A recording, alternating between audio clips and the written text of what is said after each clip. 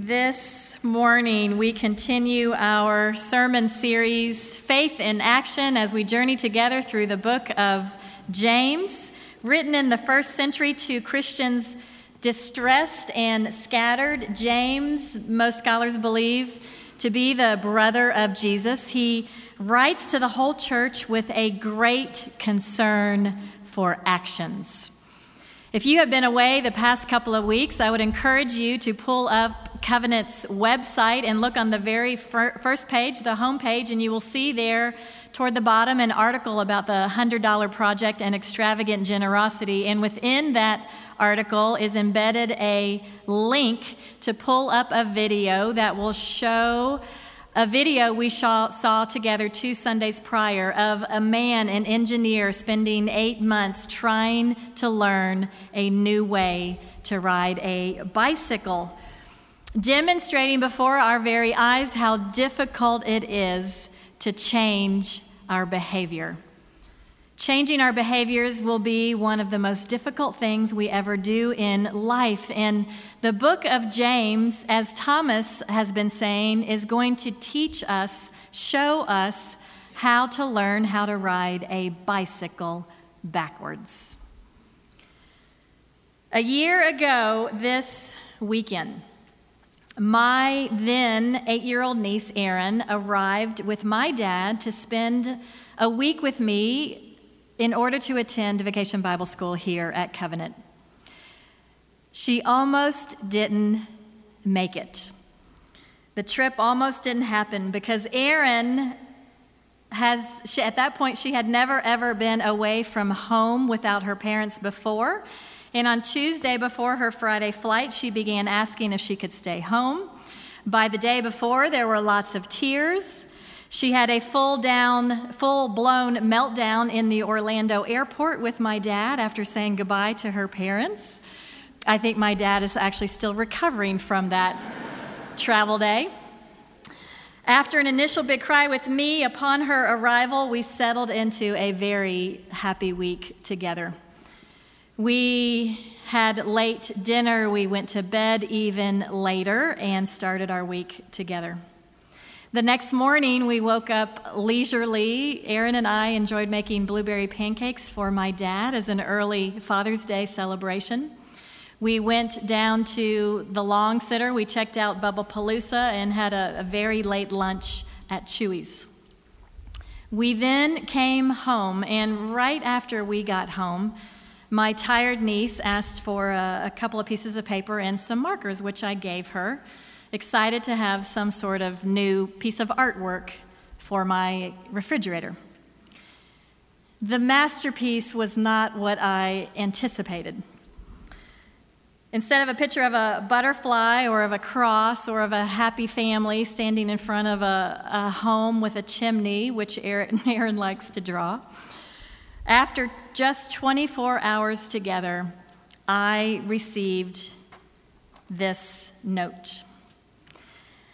At 8 p.m. in Texas, it is 9 p.m. in Florida. At 7 a.m., it is 8 a.m. in Florida.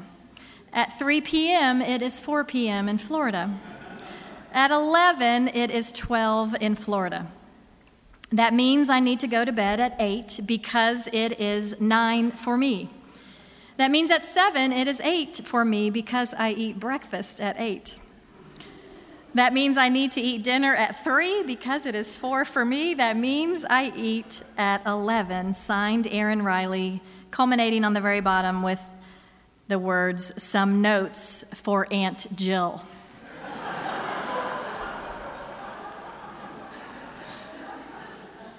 I'm sorry you can't see this because really my favorite part of this is Aunt Jill is spelled A-N-T, Jill.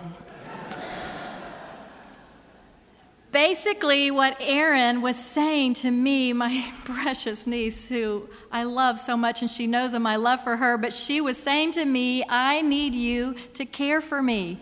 And to do that, Aunt Jill, you are going to have to make a change. And I'd like to invite us to turn our attention now to James chapter 1, beginning in verse 19. If you are using the Bible under the chair in front of you, this is on page 980.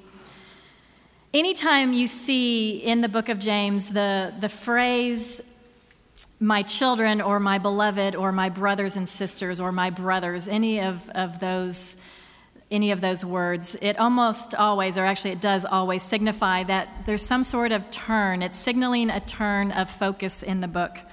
So we're going to see here that James is bringing up a new topic. We are going to see three themes in today's scripture, three key themes that are going to reveal themselves later in this very same book, themes that are very important to James. 1, controlling the tongue. 2, concern for the helpless. And 3, avoiding being corrupted by the world. 3 ways believers do the word. In 3 ways, possibly, that we might need to make a change. Let's read God's word together. You must understand this, my beloved. Let everyone be quick to listen, slow to speak, slow to anger. For your anger does not produce God's righteousness. Therefore, rid yourselves of all sordidness and rank growth of wickedness, and welcome with meekness the implanted word that has the power to save your souls. But be doers of the word and not merely hearers, who deceive themselves. For if any are hearers of the word and not doers, they are like those who look at themselves in a mirror. For they look at themselves and, on going away, immediately forget what they were like. But those who look into the perfect law, the law of liberty, and persevere, being not hearers who forget, but doers who act, they will be blessed in their doing. If you think they are religious, and if any think they are religious and do not bridle their tongues, but deceive their hearts, their religion is worthless. Religion that is pure and undefiled before God the Father is this: to care for orphans and widows in their distress, and to keep oneself unstained by the world. This is the word of the Lord. Thanks be to God. Would you pray with me? Oh Lord, may the words of my mouth, the meditations of all of our hearts, may it all be pleasing and acceptable in your sight. Speak, Lord, for we are listening. Through Christ our Lord, we pray. Amen. At the very beginning of James's letter, if you've got your Bible still open, you'll see it there in verse 4. At the very beginning, he speaks about maturity and progression in our walk with Christ. We have a natural desire to grow. Door frames in houses mark the height of different family members as they age and progress through life. We transition from one grade to the next. We celebrate milestones of crawling and sitting up and walking and speaking and sharing and adding and driving and working. Maturity in Christ is God's purpose for us. Eugene Peterson's book, Practice Resurrection, unpacks what it means to be fully grown up in the stature of Christ, to fully grow to the stature of Christ. We are born. It's a glorious event. Birth brings us alive, kicking and crying into a world that is vast, complex, demanding, dangerous, and beautiful. One day on waking up, we stand upright and amaze everyone with our pedestrian acrobatics. It isn't long before we are comfortable with language, using nouns and verbs with the best of them. We are growing. Jesus used the birth metaphor as a metaphor for another kind of truth. Being alive to God, being alive to God's holiness, being alive to God's will, being alive to God's power and desires and purposes. Birth, then growth. The human task is to become mature, not only in our bodies and in our emotions and in our minds, but also in our relationship with God and with each other. Growing up involves the work of the Spirit, the work of the Holy Spirit, conforming us into the likeness of Christ. Friends, we need to reach for some maturity. We are to grow up. The way we talk is a good place to start. We live in a society saturated with words. Several years back, Science magazine published a study conducted by several universities. The University of Texas participated in this study, their Department of Psychology. Digital voice recorders tracked snippets of ambient sounds while participants went about their regular daily life in order to try to measure the average number of words men and women speak during a day's time, assuming 17 waking hours. The study revealed that we speak on average 15 to 16,000 words a day. You may be surprised to learn that men and women are equally talkative, with the daily average only being slightly higher if you are female. A different study, which was conducted by the University of California in San Diego, reports that the average American consumes, again, this is on average, about 100,000 words of information in a single day. Information that comes across our eyes or our ears. But the more we are bombarded by words, perhaps they mean less to us. Part of the problem is the way we use our words. With our words, we build up and we tear down. We inform and we deceive. We bless and we praise and we also curse. The children's rhyme, "Sticks and stones may break my bones, but words may never help me," said to try to combat verbal bullying, that ultimately is an untruth. Words can hurt. I am confident there are many in this room who are living with the wounds of hurtful words said to you, likely by someone close to you or by someone you respect. Words have great power. What we say and how we say them matters. With our mouths, we can so easily destroy one another.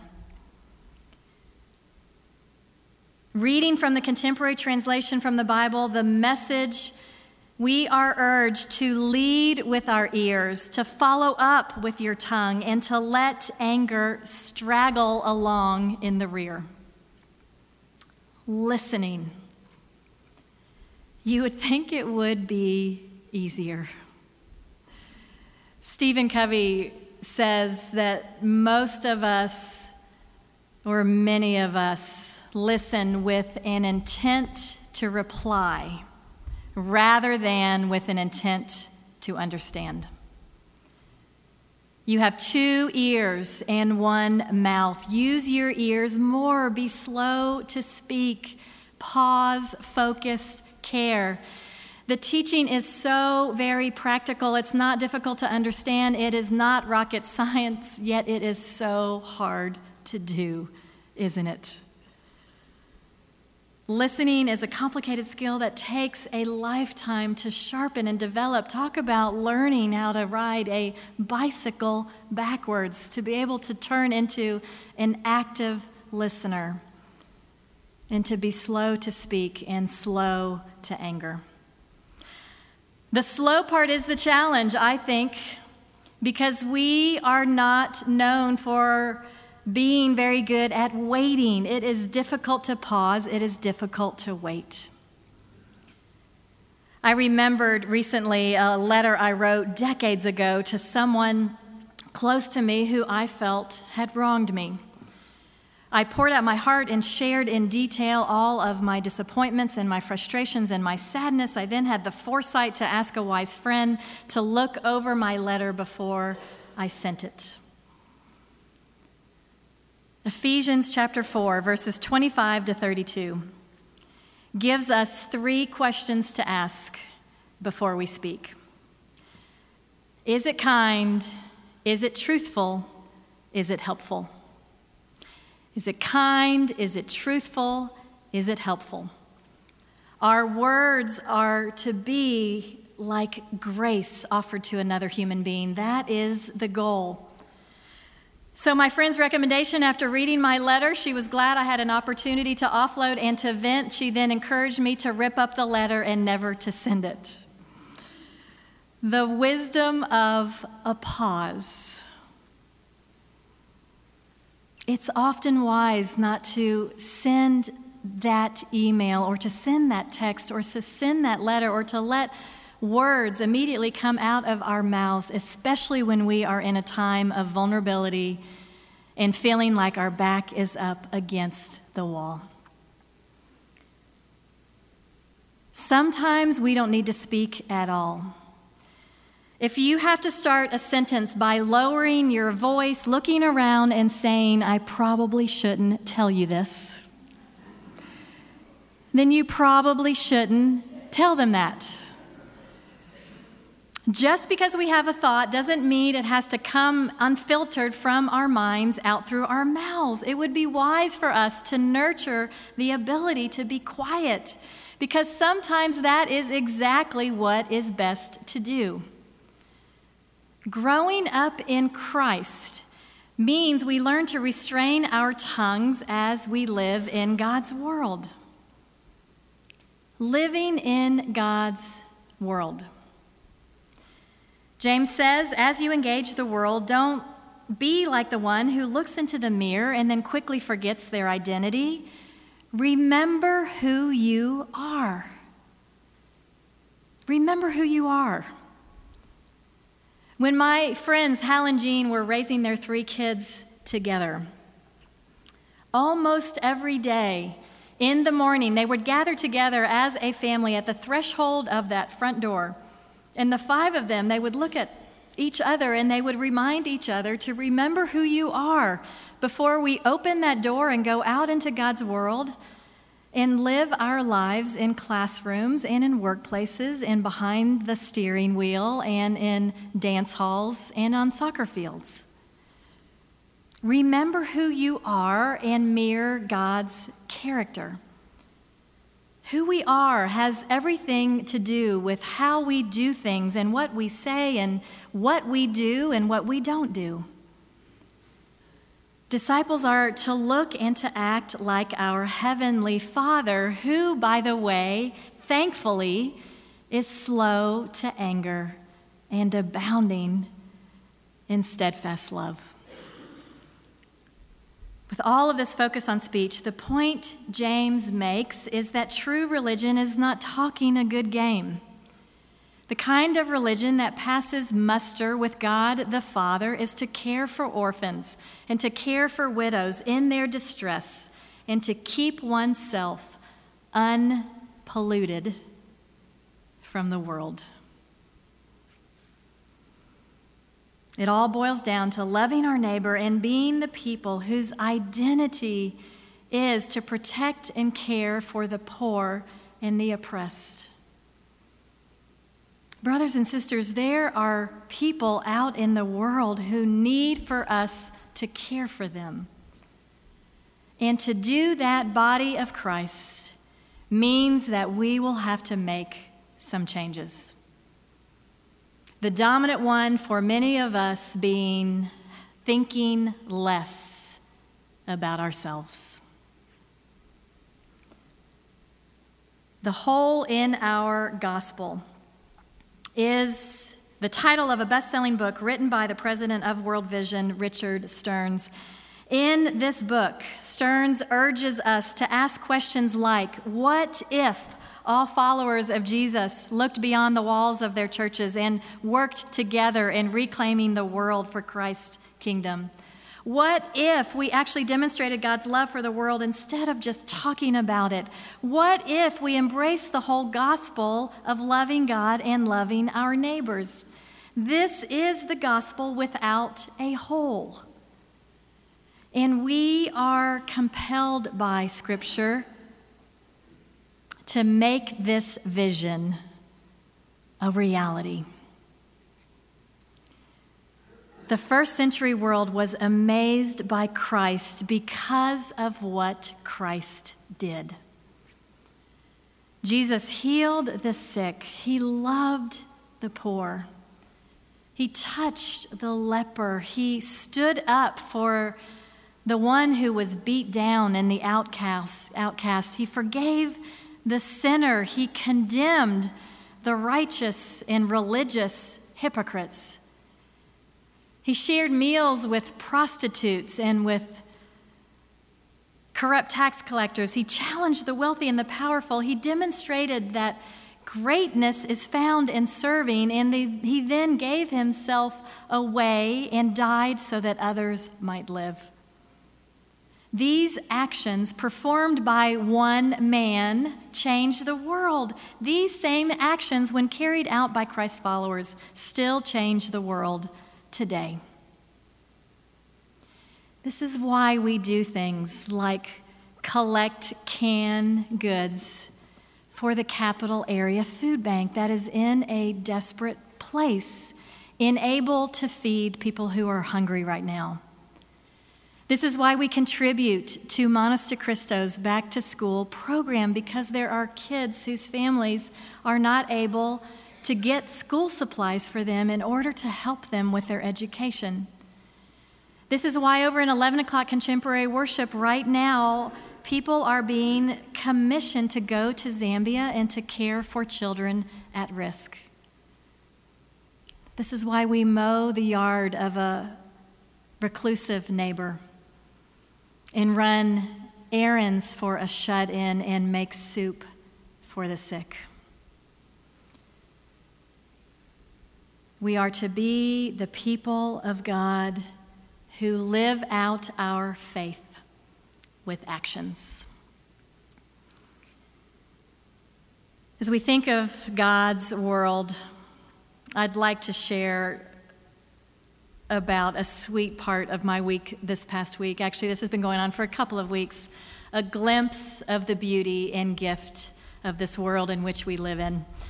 Last week, I had the delight of watching baby birds come into this world right outside my front door. An intricate nest was built above a door frame made out of mud for at least a week. Then the mom placed herself on the nest and didn't move for days, presumably sitting on top of an egg or two. Then I came home from work one night and the nest was empty. A few days later, 4 little beaks were seen barely over the edge of that mud nest. At first, they were practically naked. They appeared to be blind. My favorite sighting was the wisps of feathers all wild and fuzzy on top of their heads. They are now, just in a week's time since their birth, quite a bit more crowded in the nest. Instead of seeing 4 beaks and faces, I typically just see 3, as usually one bird is turned around with their backside sticking halfway over the nest to make more space for the others. Their eyes are now open, black, and tracking my movement. They still are so helpless and vulnerable. My birding friends have confirmed the birds are barn swallows, and that they will fledge in 18 to 23 days, feathers and wing muscles developed enough for flight. It has been a gift to watch their beginnings and to watch their early growth, and I will miss them when they are gone. But I will also celebrate, because those little barn swallows, they are made for freedom, and they are made for flight. And they are made for growth, so they are not to live their whole lives in that little nest, vulnerable, desperately vulnerable to the world. They are to be free and to go out into God's larger world. And friends, so are we. We are made for growth. And that doesn't end when we finish adolescence or when we turn 21 or when we turn 30. We continue to grow and to mature in Christ all throughout our lives.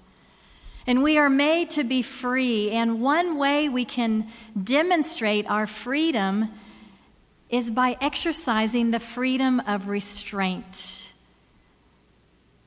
in order to care for another. And we are meant to fly. We are meant to go out into God's larger world, to remember who we are and to be a blessing and to give ourselves away. We risk and we go. How can we help our contemporaries to hear and to experience God's word in a culture saturated with words? By being thoughtful and deliberate with our own words. Because our words are a crucial part of our witness. And with concrete practices of love. Let's go do it. Would you pray with me?